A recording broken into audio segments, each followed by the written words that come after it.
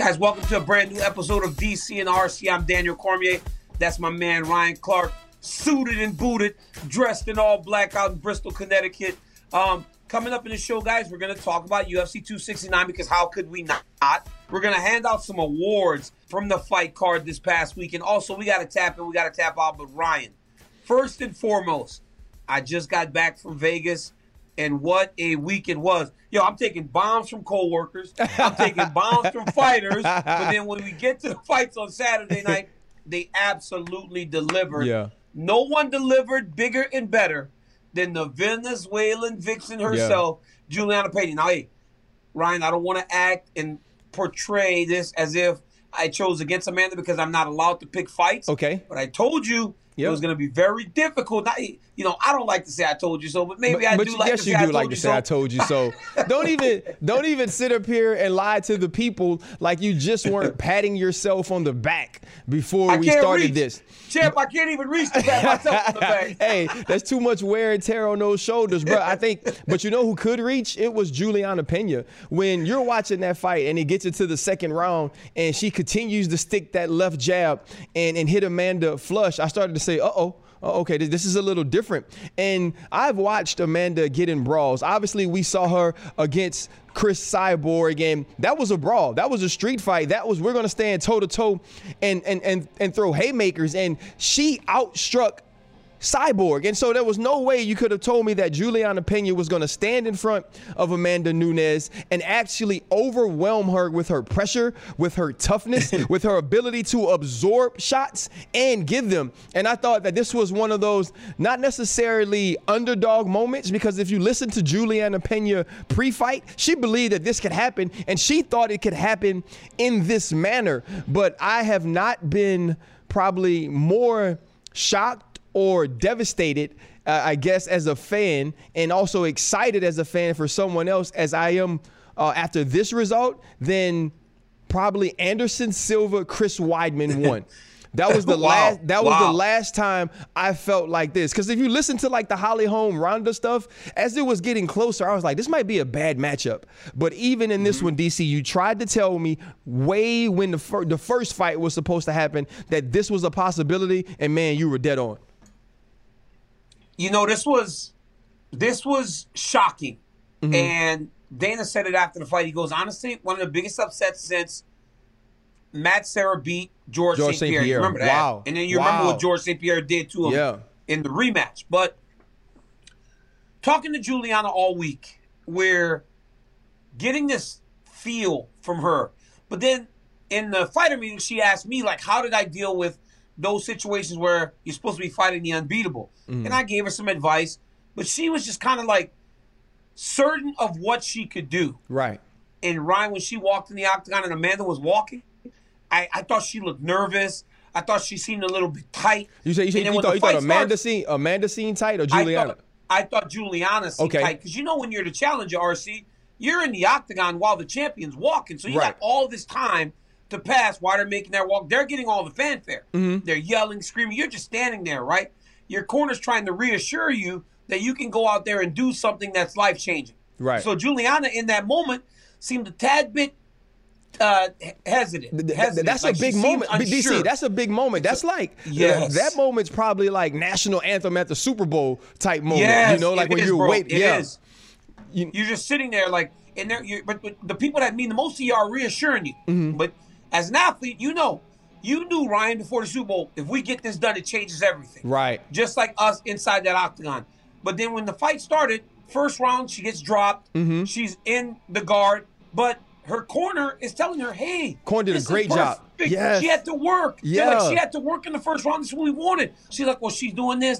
They're like, it's fine. Right. Then in the second round, she did exactly what she said she was going to do. I'm going to stand on the coin. Mm-hmm. I'm going to pressure her. And I'm going to remind Amanda Nunes what she felt like back in 2014 against Kat Zingano. And I'm going to finish her. And then, Ryan, the most gangster stuff I have seen in a long time. She walks back to her corner. She's standing there with her hands like on her hips as they're tending to Amanda. She looks directly through the octagon at me, RC, and she mouths, I told you so. Bro. I told you so. And I was like, yo, Joe. I was like, she literally just said, she told us. She was like, I told you.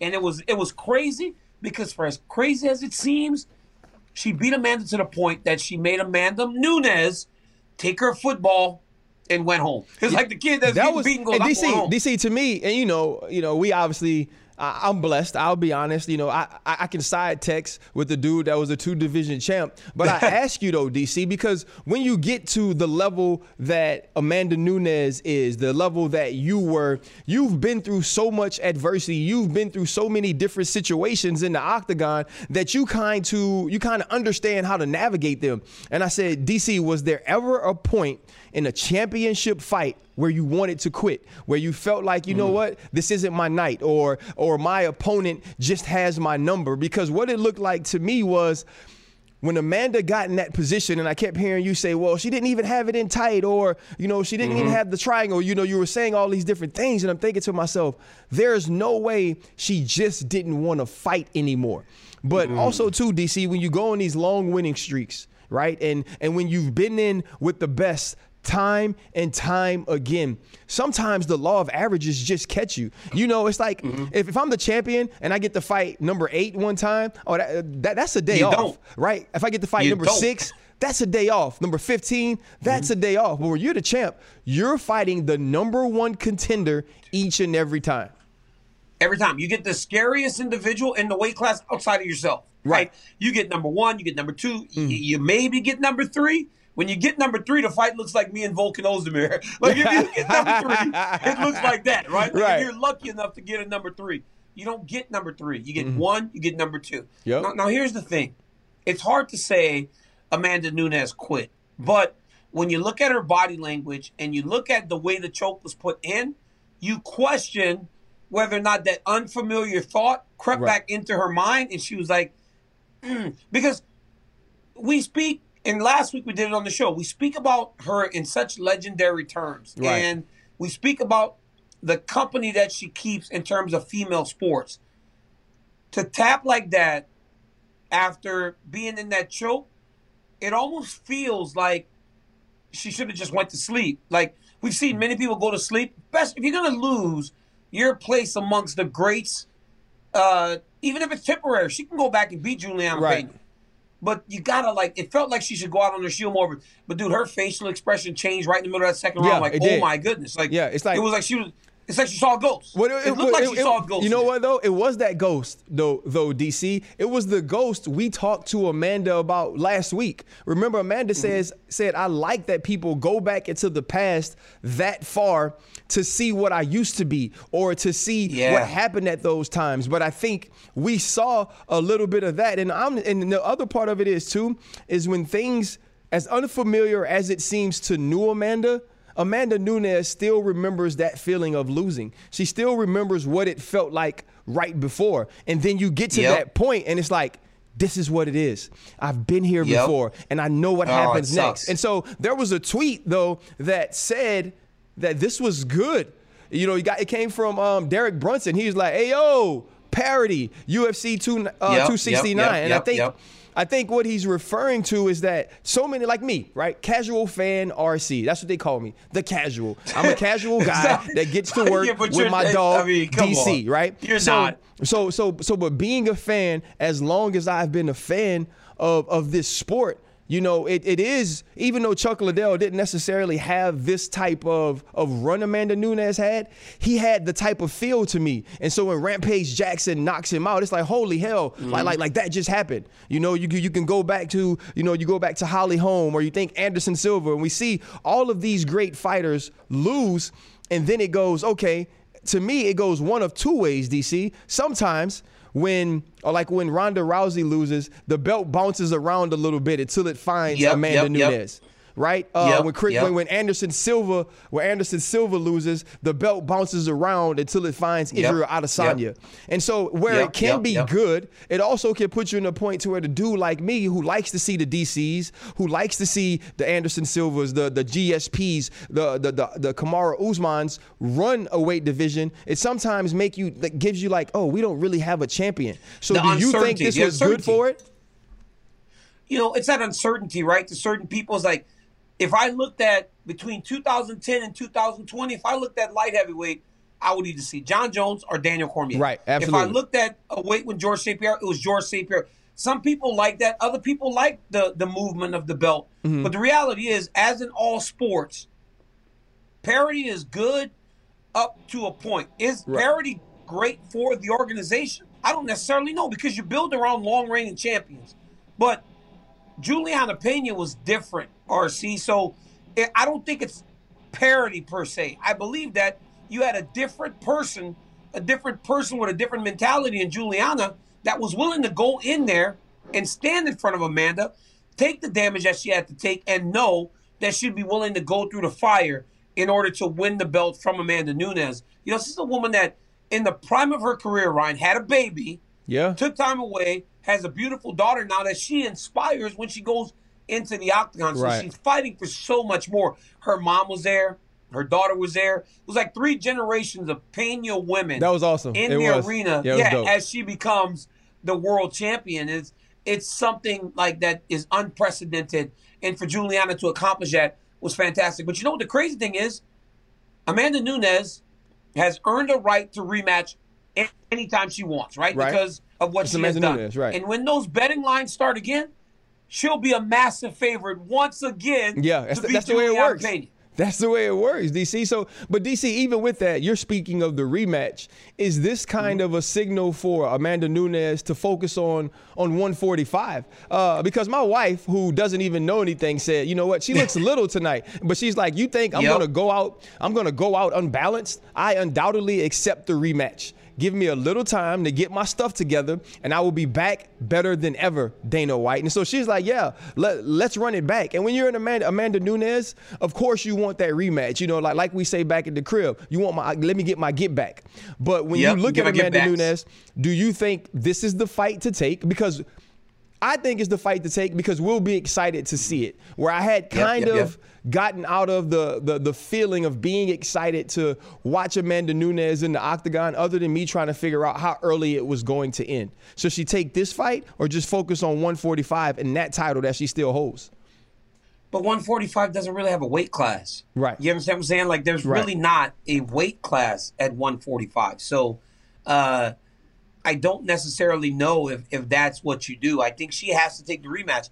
Look, a lot of times when you have a long-reigning champion, they get beat. What you don't want is for them to fight that same guy again. I swear to God, Ryan, when Anderson lost to Chris, and they rematched later in the year, I don't know if I'm wrong. My mind told me Anderson Silva was actually scared because when dude he just left beat you. when he was walking back to the octagon.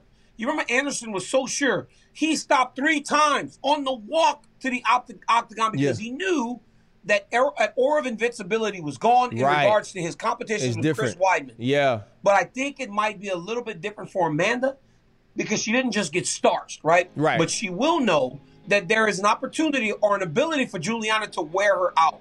Can she manage Juliana to the point that Juliana can't use that cardio as a weapon again against her? Most times you hope the champion goes and kind of gets that swagger back, goes back and gets the confidence.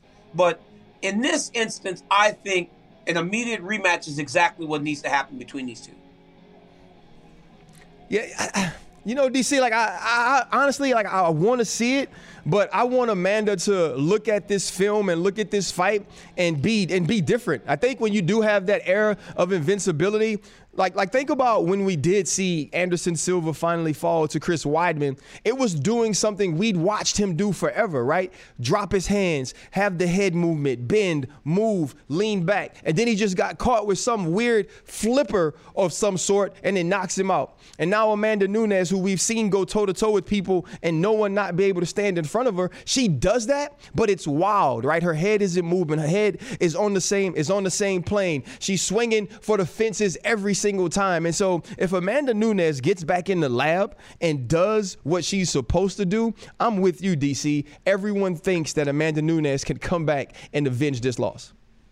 They absolutely do believe that she will. And ultimately, it's going to be how she changes the approach in regards to Juliana Pena. But I'm telling you, if Juliana Pena had confidence going into that fight, oh my gosh, imagine the confidence that she is going to have going into a rematch after her point, after her thought was proven. She might crip walk into the octagon, bro. It's gonna be hey, she gonna show out, no? She gonna show out. I mean, because before, remember, RC, she was basing those thoughts on something from a long time ago. Yeah. Now she's actually seen it in live action, felt it, and knows that she can get through it. So, massive moment for Juliana Pena. Congratulations to Pena and her team. Absolutely. And everybody else on winning the UFC Bantamweight Championship.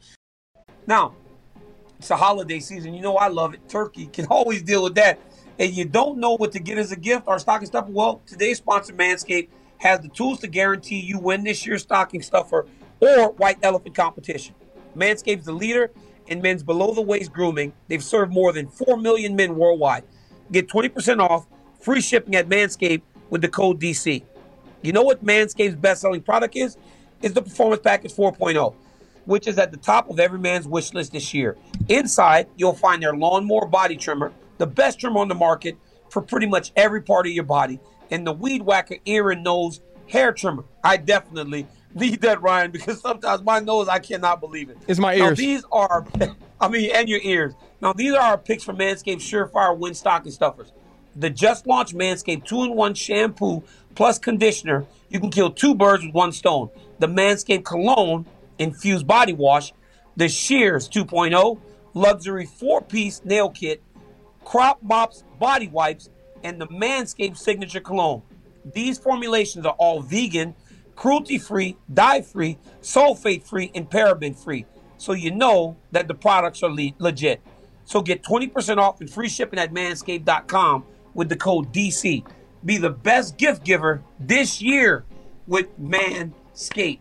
Ryan Clark. Hey, Manscaped has always kind of held us down. And yes, sir. That Weed Whacker 4.0 sounded real good right now, Ryan Clark. Maybe that'll make you a brush. You know how you're always like brushing? Let's get you a Manscaped brush. Hey, give me one, DC. I'll rock it. You know what I mean?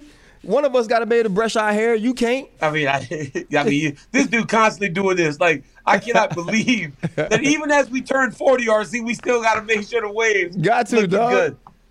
Ryan, UFC 269 was an absolute beast. Yes. And last week, we also had our friend, another Louisiana boy, Boot boy, just like you and me, Dustin Poirier, on the show. But he fell short to hey, I call him the Brazilian Superman because he walks out with his glasses. I love when you say that too. And then when he takes them off, the dude is the man of steel. And once again, he proved it against Dustin Poirier in an impression 3rd round submission. Hats off to Du Bronx, man. Charles Oliveira is the real deal.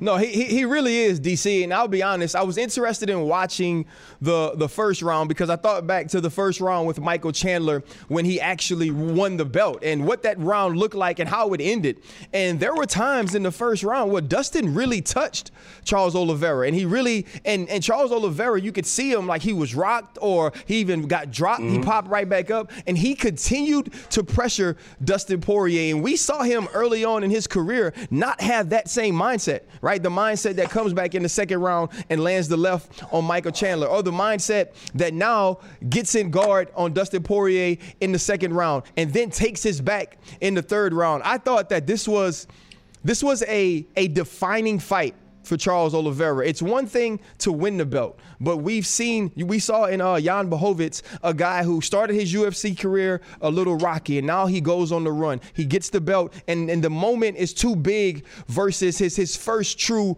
205er in Glover Teixeira. But we didn't see that with Charles Oliveira. This was a dude that took those glasses off and the S on his chest was real. Like it wasn't fake. There was no kryptonite. And to be so versatile and diverse, and to me, and his approach of how he attacked Dustin, right? You go back to the knees, right? The knees to the midsection, the clinches, right? Just watching him consistently pressure Dustin, strike, absorb punishment, and keep marching forward. I thought it was a true championship performance for Charles Oliveira, and in my opinion, solidifies his Hall of Fame career. You know what's crazy, RC? When Charles Oliveira was getting ready to fight in Brazil against Kevin Lee, right before the pandemic hit. Sold out arena, everything's good. Next thing you know, they're closing down events. Charles Oliveira goes in there with Kevin Lee, no fans. Charles Oliveira submits him. Yep. Guillotine. Beautiful. At that point, he had finished 7 fights in a row. Mm-hmm. Goes and beats Tony Ferguson. The only reason this dude has not finished, we talk about his win streak right now. Tony Ferguson was a beast, bro, that night. Yes. The only reason gosh. this dude has not finished 9 people in a row is because Tony was willing to let his arm break opposed to tapping. Most people would have tapped. This dude has now finished 8 of 9 people, 2 in championship fights. His ability to absorb damage and just continue to press forward is second to none. He would get hurt by Dustin, Ryan, stand up and go straight back. at him. Yes. I mean, it's crazy, bro. Like many times, you could see it start to wear on Dustin mentally too. Yes. Because Dustin's like, wow, I'm hurting this dude. Nobody continues to just press me when I know that he cannot have recovered at this point. Like, it's still a long time in the fight. I know I'm hurting him. I know that he's not okay. DC. He hasn't recovered in 15 seconds. But Charles would get up and go right back forward at Dustin. DC, crazy. it gave me, and now I think this dude is different mentally. I think something's wrong with Justin Gaethje. Right, like Justin Gaethje is the type of teammate I want in football. Right, the one you put on the kickoff team back when they had the wedge, and he was 190 pounds, and it was 4 dudes in the wedge, and you just go drive through the wedge and try to break the like. That's who Justin Gaethje is. But it reminded me of Justin Gaethje in a more controlled fashion in the way that Charles Oliveira continued to press. That he moves just like this. Exactly, He's like this. Hands high, bro. Hands always moving. It was almost like he was a cyborg, like he had, you know how like with a cyborg or a robot or whatever it is, you put the mission in and it doesn't stop until the mission is complete. And that's exactly what he was. And even in between the first and the second round where he absorbed that punishment, you could see the reassurance on his face of, I've taken Dustin's best shots. And then you could look at Dustin in between some of the rounds and you saw a little bit of uncertainty. Yeah, you know, and that's championship, like that's championship level mental warfare, which is something you understand obviously a lot more than I do. You know what's crazy, Ryan? Like, I always talk about presence. Yeah. Right? Presence is a massive thing, especially in fight sports. And like, you watch like bears and you watch a bear in the forest, right? Mm-hmm. The bigger bear always stands taller and the other ones run away. Right. The presence. He's larger than life. Charles Oliveira, because he's constantly in your face, he gives off this presence that no matter what I do, I can't get him out of my face. He's larger than life. Right. He's on me. It's like a shadow, bro. It's like a shadow. Yes, that's what Khabib did to Justin Gaethje. The only person to ever do it to Gaethje. Mm-hmm. Gaethje was rocking him and kicking him, and he just would keep going forward until eventually he's like, whoa, he overwhelms you. I think Charles Oliveira has now mastered that. Right. Because he's so technical, he's so sound, and he's so good everywhere that he doesn't fear anything. You take him down, he's just going to keep throwing submissions at you. If you try to stand with him, he can knock you out like he did against Michael Chandler. But, I mean, every single person, he just is dominating these great fighters, and I am at a loss for words every time the dude is done because, Ryan, through 18 fights, he was 10-8. Now the dude's 20-8 inside the octagon. It's crazy. It's a story of rebuilding yourself. Mm-hmm. In July, you and I saw him and said, wow, you go, dude, this dude right here, big, bro. He's a champion. Yeah, I can tell he's a champion. Now he's got some confidence. Yeah, I was like, that confidence is now making him do amazing things. Nah, and it's crazy. And you know, and I talked about it that sometimes it's the winning that builds confidence, right? Because you've seen yourself do it so many times, you now know, I have the roadmap to this. And I think that's where Charles Oliveira finally is. But when you look at the champ, I feel like we have a true champ now. I even spoke last week kind of stupidly like, Dustin, we've watched you, and a lot of people feel that you are the best 155-pounder in the world. You have an opportunity to show it. Well, Charles Oliveira, beyond a shadow of a doubt, is the lightweight champion, period. Can I say this, RC? Yep. No. And you know what I can say about this? Sometimes the UFC has a plan, right? Sean Shelby, those guys have a plan. And you remember initially I was like, why is Justin Gaethje not fighting for the belt? Right. It should be Justin Gaethje versus Dustin Poirier. They were the last 2 interim champions. Right. They were 1A to Khabib.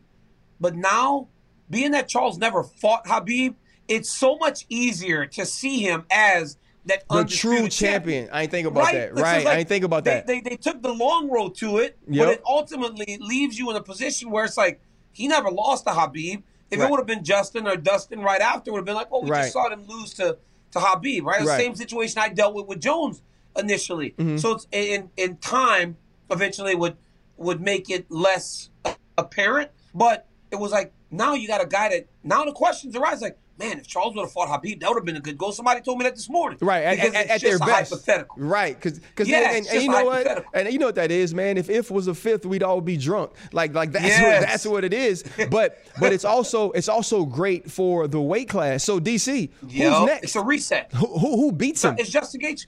Oh wait, I'm not. I don't know who beats him now. My bad. I ain't even put you in that water, dog. No, I don't know who's next. I don't know who beats him, but I know who's next. Justin Gaethje's next. Justin Gaethje presents a lot of problems for him because he's as tough and durable. But the reality is, Dustin Poirier, Justin Gaethje, like a lot of similarities. Those guys went to war with each other very recently. So now I don't think that we're going to be seeing Charles Oliveira as the underdog anymore. I think those are days of the past. Maybe, and I don't even want to say this because I know you're going to jump all down my neck. But maybe Islam, I'm no favor against him. But outside of, I'm just Ryan. No, I said maybe is what I said. But I'm saying like against Justin Gaethje, Charles has got to be considered the favorite after all that he's done. I mean, DC. What? DC. What? Bro. What? All I ask is right if just one show. Obviously, Khabib Nurmagomedov is never going to fight again. Just one show if Khabib is not if it's not in the news, if Islam is not up for a fight, can we have a show where we don't talk about these dudes? No, I'm not talking about it. I'm just saying, maybe. So do you have DC? Ryan. Do you have like some sort of side, like some side like side hustle sponsorship? I got royalties every time. It's like watching Seinfeld. Every time you see it on TV, I get paid. I'm dropping dollars. No, the reality is this though. Like, I just don't know who's favorite to beat him anymore. Dude. Right. I'm dead serious. Like, after watching him and doing what he did, I don't know. You know, for as good as he looked, it was like, I don't know how you choose against him. Now, the one thing that could be a danger is that he does absorb a lot of damage. Yes. That's why he was hurt against Chandler. Yes. That's why he was hurt against Dustin. I don't know if you could take that damage early against a Justin Gaethje and live to talk about it. But there's another guy. You know, he didn't fight himself. He fought Dustin Poirier, right? Our guy, Louisiana's own. And now Dustin's in a situation, right? Because now he's fought for the belt, undisputed twice, hasn't been able to do it, and put a lot of pressure on himself last week. 25 minutes to eternity was his thing. And it's like, that's a lot of pressure, man. And obviously in the bigger moment again, he was not able to overcome. So when you look at Dustin Poirier, he's probably the biggest star in the division outside of Conor McGregor. Right. Because of his interactions with Conor. But, like, where do we go with Dustin now as he finds himself in a familiar situation where he's lost the belt, trying to build himself back up towards the championship fight, if that's even something he wants to do? Because you got to imagine financially, this year has been one of the biggest years a UFC fighter has had in the octagon outside of McGregor, Khabib, and those guys, right? Because he got 2 McGregor fights and now a championship fight. So what's next for him, I wonder? Well, you know what? I think, DC, what's going to start happening to Dustin, I think at least in the immediate future, is that people are going to see him as a money fight too. Right, because it got it got to the point you take the 2 Conor fights and you win those, and it kind of builds your star because Conor is your counterpart, and because he talks the way that he talks. Now people actually get to know you. People know about your family. They know about your freaking hot sauce. They know about your charity. Right, so you become a media star, like a media darling, and we saw it with Colby Covington right out of the gate. Hey, Dustin, stop losing all that weight, bro, and come see me. And these dudes probably walk around at close to the same weight. And Kobe Dustin's big. Yeah, Dustin, you know, I remember I sent you a screenshot one time like, bro, how does this dude fight at 155? That's like me fighting. That's like me fighting at that weight. And so if you're Dustin, do you kind of start to fall in that realm, which we've seen huge UFC stars fall into, where you're not necessarily fighting for championships, you're fighting against a name that matches yours, something that the people want to see, something that the people gravitate to, because you'd have to think that there would be a long road, or there have to be a change of the championship belt at lightweight for Dustin Poirier to get another opportunity. it'll be a while for Dustin to challenge for a championship. But the reality is this: he outgrew 145. Yep. He's at 155, and honestly, it looks like if he decides to go up, he has a frame to fight 170. So I believe that there are still options out there for Dustin Poirier. I think it's going to be a long road back. But right now, after this year, I think what Dustin Poirier should do, and he said this before the fight, he goes, after this DC, I'm going to take a break. I need to spend some time with my family to kind of 3 fights like that. It wears on. Has to, bro. Big fights, Has to, bro. They wear on you, man. The big fights wear on you because you understand the eyeballs are all on you. So now, as he's done with that, he can take a step back and he can go back and enjoy his family, enjoy the holidays. Look, we never get over not coming through in those big moments. Right.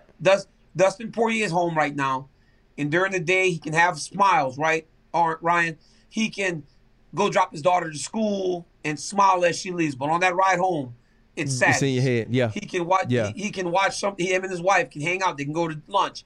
When they get back home, you're gonna sit back and you're gonna think back to the sadness. That sadness just overtakes you for a while. So these intimate moments that he's having with himself right now are very difficult to deal with. But eventually, you get over it, and then you start plotting a course to get to what's next and the next thing to move forward in your career. It was a massive fight night. It was a huge deal for Dustin Poirier. Huge deal for Charles Oliveira. Congratulations, champ. Yep. Brazil. I mean, you got another champion that really seems to be in the pole position in his weight class for a long time. But now, let's get to a message from our good friends over at Manscaped. This podcast is proud to be supported by Jets Pizza, the #1 pick in Detroit-style pizza. Why? It's simple. Jets is better. With the thickest, crispiest, cheesiest Detroit-style pizza in the country, there's no competition. Right now, get $5 off any 8-corner pizza with code 8SAVE. That's the number 8, S-A-V-E. Go to jetspizza.com to learn more and find a location near you. Again, try Jet's signature 8-corner pizza and get $5 off with code 8SAVE. That's the number 8, S-A-V-E. Jet's Pizza. Better because it has to be. Ryan Clark, let's get to some awards, dog. Let's get to some awards. First award we're going to give out is the best knockout. Ryan Clark, give me your best knockout from the past week. Hey, man, I got to go with Kai Kara France, bro. And here's why. When you listen to Cody Garbrandt all week, he felt he was too big, right? He was too strong. He was too fast. And it was all these things. And Kai Kara France was just kind of like chilling. Like he was just talking like, we'll see. And something changed for me at the face-off. Right after they weigh in, and he's in his face. Kai Kara France is in his face. He's fired up. He gets into the ring, and I was like, oh wait, this is a different dude that was just listening and allowing Cody Garbrandt to be the star throughout the week. And when he touched him, DC, you could see it immediately on Cody's face that he understood that this dude had a different level of power. And there's a dope picture that has Cody Garbrandt. He's standing over somebody in the octagon, and Kai Kara France is standing the exact same way over him after landing huge punches early in this fight. And I thought that this was a dude that showed and said, you know what? I know I'm 23-9. I've had a ton of fights, but my last 2 were first-round knockouts, and this is what I do. I have heavy hands for a little dude at 125.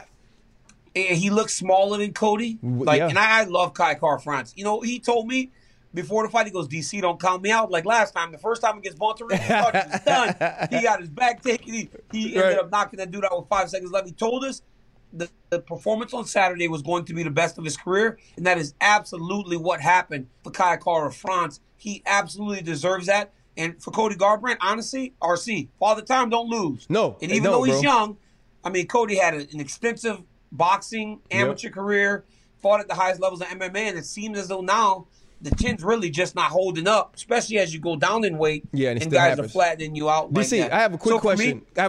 Okay, go ahead. And I know. So I watched TJ Dillashaw go down to 125, and Henry Cejudo knocks him out. Right? We see the same thing with Cody Garbrandt. Does that have anything to do with cutting the amount of weight that these dudes have to cut to be that small? You know what's crazy is like Cody Garbrandt did it over the long term, and TJ did it fast. Remember, TJ ended up failing a drug test, right? Because he was trying to do things to give himself energy to make the weight. Right. I think you deplete yourself so much in weight cuts, man. Weight cuts it really does mess with the brain a little bit, especially when you're going down that low. And Cody was already a guy that was having difficulties taking shots. So while I do believe that it is a factor when going down opposed to going up to chase second championships, I don't know if that was the case in this one. I think that Cody has his background in boxing and all that might be what's catching up to him at this point. For me, it was another guy. Obviously, many big performances on Saturday night. Yep. Mine was Sean O'Malley. I mean, Highland Paiva. Highland Paiva is good. He's really good. And to wipe him out in the way that O'Malley did was extremely impressive. And the kid has got like it. O'Malley's got it. Yes, bro. O'Malley has this thing that makes people want to tune in. He's fun. He's brash. He's cocky. But as he told me, we sat down for an interview earlier in the week, and he told me, he goes, DC, he goes, regardless of all that, you know, the curly, the light-colored hair, the friendships with the Nelk boys, all those things don't matter if I don't win fights. Right. He goes, I win fights. That's why people pay attention. Yep. And on Saturday night, he beat the highest-rated guy that he's fought to this point, and now we'll see him in the top 15 facing higher-level competition. And if I'm being completely honest, I don't know what's the matchup. I think you got to approach him in the way Chito Vera did, right? Leg kicks. Yeah. Leg kicks against boxers is the ultimate equalizer. Yeah, I mean, like, you know, he's 13 now, and I think the thing that I got from that fight, DC, is when you see someone with that type of one-punch power. I mean, Sugar Sean has walk-off power. He was so patient in that first round. He wasn't rushing in. He wasn't trying to look for the knockout with every shot. He was avoiding some of the strikes from Paiva, and it made me think to myself, this is a dude that understands the sport. Right, he understands the sport from promoting himself, but he understands the sport when he's inside the octagon. It doesn't matter how many I land if I take too many to land them. And I thought that was something that stuck out to me, that this dude's a fighter. Right, he understands it's get hit and deliver punishment, not absorb all the punishment I have to in order to give a couple of 1-2s. He's a smart guy too, Ryan, because he said afterwards, he goes, a lot of these athletes are playing fighting. He goes, I'm playing the game. Right. I'm promoting myself at a higher level. I want to do something bigger. And then it seems as though, look, Dean Thomas said it the other day. Dean Thomas is funny, right? Because Dominic Cruz was fighting on the prelims. Right. And he said that thing about me, and then it becomes one of the bigger stories of the entire week. Sean O'Malley then says this thing after the fight about me saying he looks up at the clock. So people, you got to know what to do, right? It's like, you got to know how to play the game. And even that, I think everything's pretty strategic with Sean O'Malley because he understands more. Because if him and I start to fight now it just builds this whole thing. It's like, you get it. They do it to us all the time, right? We're the talking heads, so they come at us. And it really does help to elevate career. So, smart kid, Sean O'Malley. Yeah, well, speaking of Dominique Cruz, who I don't really want to talk about, but contractually... That's my boy right there. That's my boy right there. That's what I'm saying, right? He's my boy. Contractually, it's part of my job, and Corporate Jake put it in the rundown. So, you know, I guess it's the best turn back the clock moment. You have to. Yeah, Dominique Cruz fought it's okay. Pedro Munoz. It's okay, RC. Tell me about it, DC. It's okay, RC. It's okay, RC. I've forgiven him. He said yesterday that he hadn't eaten in 2 days and he hadn't drank in 2 days, so he was a bit clouded. And I will accept that, RC. So please, can we together go forward with Dominic Cruz? Because that's something he did on Saturday. DC, you know how it is, DC? Here's what happened, DC. When somebody talk about me, I'm cool with it, right? I get to defend myself. When you talk about my friends, it pisses me off. Right, and then the other problem is it pisses me off, and I can't even do nothing about it because the dude's a professional fighter. So now when I see him, I still got to be freaking nice because what the hell I'm gonna do? Like they got Pedro Munoz is in there, and he's an elite level ranked fighter, and he can't figure out the footwork of Dominique Cruz. And Dominique Cruz cruises to a unanimous decision, and it was one of those things. If you're watching the first round, it seemed like Pedro Munoz kind of had a bead at first, and I was like, okay, this is going to be a fight. And then you see Dominique Cruz's footwork take advantage. You see the angles take advantage. You see him understanding how to get in and then get right out before he absorbs any punishment. And really, it reminded you, DC, it reminded me of watching basketball players that get older or quarterbacks who get a little older and they have some injuries, and you may not have seen them at their best or their greatest in a very long time. And then some of it comes back and you're like, oh, yeah, I remember that. That's him. I remember that dude. I've seen that. And I saw that this weekend with Dominique Cruz. You know what I thought the most impressive thing about Cruz was? He's just so tough, man. He's tough, bro. He always goes, I'm Tucson tough, because he's from Tucson, Arizona. Right. And he showed that on Saturday. Not only was it hidden in a ton of skill, but to get up off the floor like he got up after getting dropped twice by Pedro Munoz, to winning those last 2 rounds fairly easy. He won those last 2 rounds pretty easy. It was inspiring knowing that Dominic Cruz, as he ages, still has that ability to do. Dude, he's had some performances, though, that just knock your socks off. When he came back and he beat TJ Dillashaw in Boston, no one would have thought that he could have done that after the layup that he had. He's a special talent, man. He's wired differently. And honestly, part of the reason he says stuff like that is because he's wired differently. But that also allows for him to go into the octagon and perform in the way that he did on Saturday night. So hats off to Cruz. The dude is a tremendous fighter. I ain't wearing no hat. I ain't taking my hat off. I ain't tipping it. I'm not rubbing hats off to Cruz. Hats off to Cruz, baby. He won 2. Now he's won 2 in a row, and now we may get to see him and Jose Aldo fight finally. Imagine if those 2 dudes are scheduled next. It would be a fantastic fight. Now, Ryan, DC. You're so nice. One more. Here's another award for you, man. And I think this was a no-brainer. Best celebration. This got to go to Tai Tuivasa, yes, right? Sir. Yes, sir. Hey, listen. What you doing? You doing? I want to take my Ferragamo off and drink out of it. No, first off, DC. DC, I'm bougie. We all know that. Guys, for the record, Ferragamo Ryan shoes are $1,700 shoes. Whatever. These are cheap shoes. Ryan's wearing $2,000 shoes right now. Stop it. I mean, all I'm saying is, one, the shoe's going to be new, DC, if I'm drinking out of it. I'm not drinking out of an old shoe that I put my nasty, sweaty, bare feet in. I'm not doing it, DC. Football feet in, those football years, nasty mud, dirt. You can wash them all you want. That's still some it never gets out, right? The crazy thing about this, though, DC, is obviously everybody's waiting to see this part of the night, right? If Tai Tuivasa wins a fight, we know what we're going to get. But for him, to me, it's the focus of understanding, because people ask him about it pre-fight. You know what I mean? Yeah. We all know that this is coming, but it's the focus for him that while he's in the octagon, I'm going to do what the hell I have to do, right? I'm going to stand toe-to-toe. I'm going to land big shots. And after landing those big shots, I'm going to give the people what they came to see. So I'm with you, DC. Yeah. By far, the best celebration. Also, I don't care if somehow God changed my life and I was able to win a UFC championship. I'm not drinking out no dang shoe, bro. Hey, Ryan, he drink out of anybody's shoes. That's the most disgusting thing. Hey, there's a guy from the Nelk Boys. His name is Steve. He goes now, showing up for Ty's fights. He throws Ty the beer on top of the octagon and the shoe, and Ty drinks it. Ty was drinking out of boot. Dude, they had the PBA or the MPR or whatever it is, the PBR, the pro rodeo stuff was there. Dude, there were people in the stands waiting with those nasty boots, just waiting for Ty to pass. Rodeo so boots. Give him a beer inside those rodeo boots. You've been riding bulls and stepping in dookie, and you want me to drink out your boot? Hey, listen to this. He's doing, Ryan, the American version. The real Australian version is to put the beer in the boot, spit in it, whoever gave you the boot, and then you drink the beer. That's the real version of a shoey, Ryan. I would spit in your beer for you to drink it. Ty walks back. DC, let's go to tap in, tap out, bro.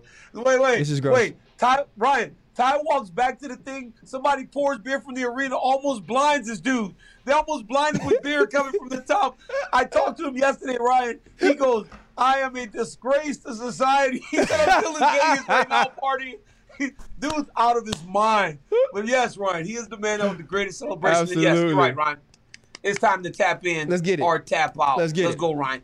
Hit us with it, Corporate Jake. Former champion and UFC Hall of Famer Rashad Evans is coming out of retirement to fight on Khabib Nurmagomedov's new MMA promotion, Eagle Fighting Championship, in their U.S. debut January 28th. So RC, two-parter.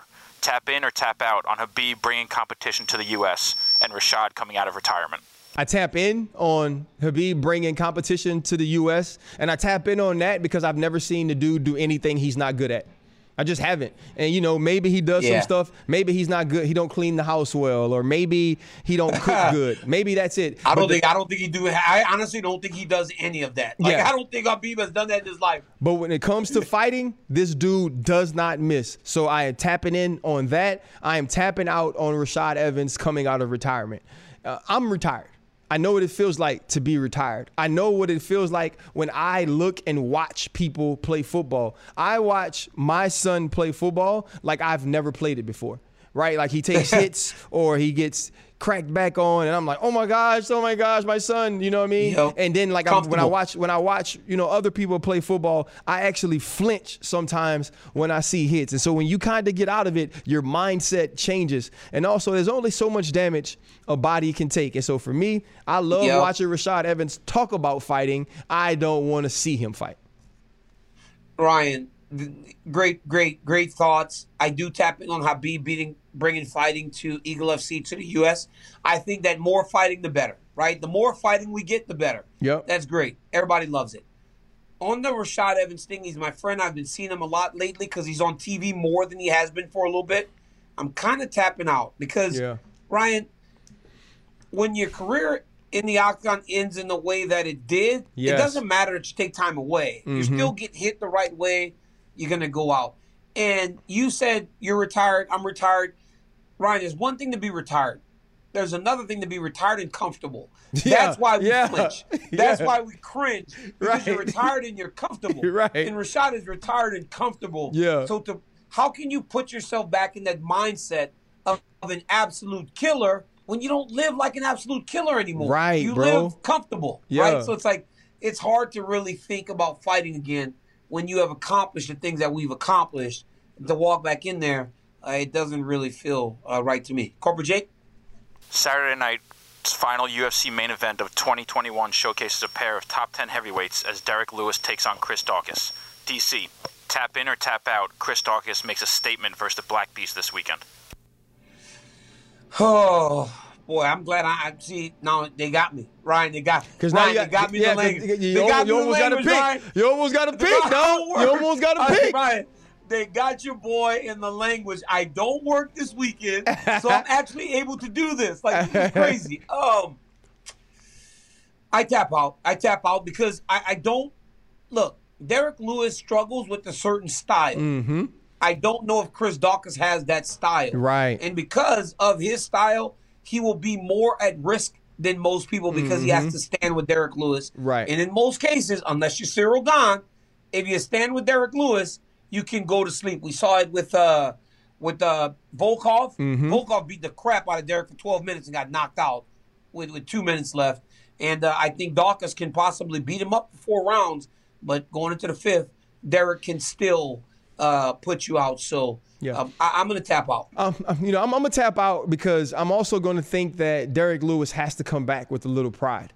To be outclassed the way he was in the octagon against Cyril Gahn, I would think that Derek Lewis has to say, you know what?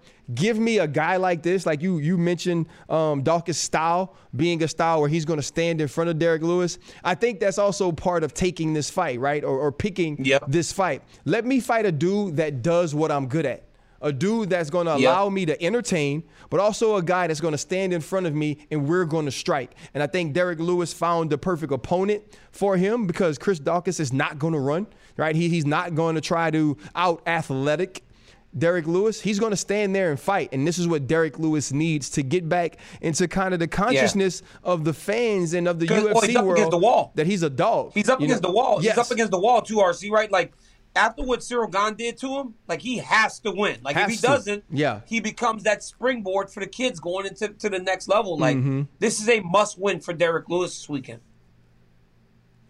Jake? Hat tip to our own Alex Gonzalez for this gem. We've talked pillow fighting, we've talked phone booth boxing. How about chess boxing? 1 round of chess and 1 round of boxing. RC, tap in or tap out on chess boxing. You know what? I actually tap in. You know what I call this? This is intelligent violence, right? This is because listen, because DC, what we gotta show people is that we can be both. Now, I don't want 2 dudes that fight like this though. Right? I don't want 2 chess players, right? That they make box. I want 2 boxers or 2 fighters that they allow to play chess. I got a lot of homeboys that play chess who are some of the most violent people I've ever played football with, right? Because it is intelligent violence. DC, I tap in on this. I just don't want to watch these 2 dudes fight ever in life. For as long as I live. RC, Jake, could you put that clip up of the first round of boxing again? Because to me, those are the types of guys that I think would be boxing after playing chess. Because all those violent guys you're talking about, RC, are not going to sit down for a round of chess with someone that they're going to punch in the face in the very next round. But as you look into this, look at the guy in the black shorts. Like, the guy why is shorts so low? That's the problem. Look at his he's sagging his pants, first off. I mean, he's holding on to the Muay Thai clinch, and he looks confused. Oh, man. That's why I'm tapping out. Because didn't you go sit back down? So now, Ryan, after you and I punch each other in the face, we go sit back down and play chess again? No. This looks like a fight. Like that. This looks like a fight. This looks like a fight between John Mayer and Sam Smith. Like, this is. I mean, this is bad. This is bad. Corporate Jake, do we have more or are we done? We got a special edition, so quick predictions from both of you. Saturday is obviously Woodley versus Paul 2, and on the undercard is Frank Gore versus Deron Williams. So, Daniel, quick prediction. Frank Gore versus Deron Williams. Hey, yo, I'm going to take Deron Williams. He owns Fortis MMA. Deron Williams. Frank Gore, football player. Frank Gore. Frank Gore's been 100 years old for 57 years, and he's one of the greatest backs of all time. When he got into the league, Frank Gore looked older than he looks now. Okay? Frank Gore is a man that is aging backwards. He is tough as hell. It's about to be Frank Gore versus Ryan Clark. I don't think after you talking like that. I don't think Frank Gore has ACLs, bro. Like Frank Gore is a monster. I would love for you to fight. I would love for you to fight one of these other players, and I would train you. I'd actually do that. RC versus somebody. RC, let's pick a fight with somebody. I'd actually do that. I'll train you. I have a question. Somebody to fight. DC, can I fight with no bicep tendons? Right, so my biceps don't connect from here to here. So I think you're out. I think you might be out. I think you just might be out, my guy. I think you just might be out. Hey, DC. I think you're out, dog. Oh, okay, yeah, because I can't do that. You might just be out. Yeah, I mean, if you ain't got none of this, right here. Quick prediction on the main event: Tyron Woodley, Jake Paul, the rematch. Jake Paul wins again. I mean, it's his promotion. It's Jake Paul. It's Tyron Woodley. It's not Tyron Woodley. No, it's not DC. It's Tyron Woodley. He took the fight on short notice. He had the one moment in the first fight. It's Tyron Woodley. Hey, it's Tyron Woodley because guess what?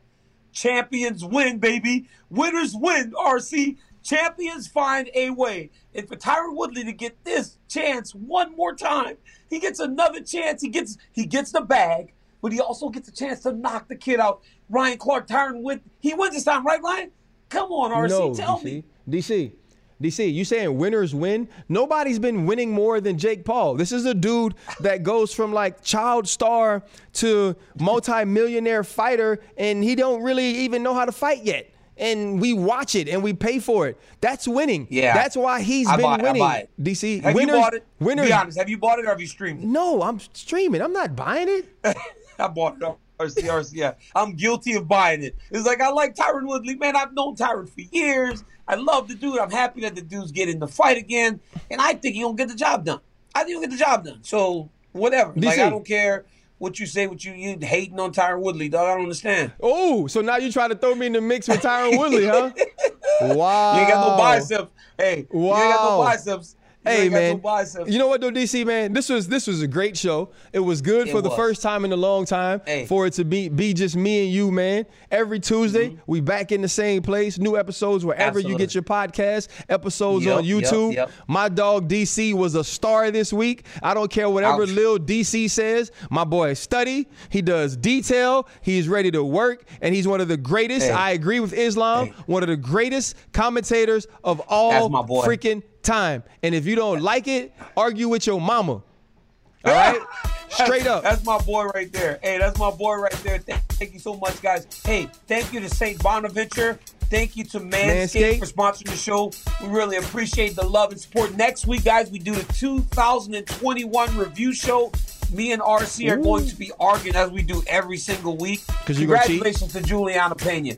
Congratulations to Charles Oliveira again and everybody else that won last weekend. We got special guests next week joining me and RC to end the year. And RC is not going to be Islam Makhachev. I will not open myself up for that ridicule. So, guys, thank you for the support. We love each and every one of you. We'll see you next week for the last show. Peace.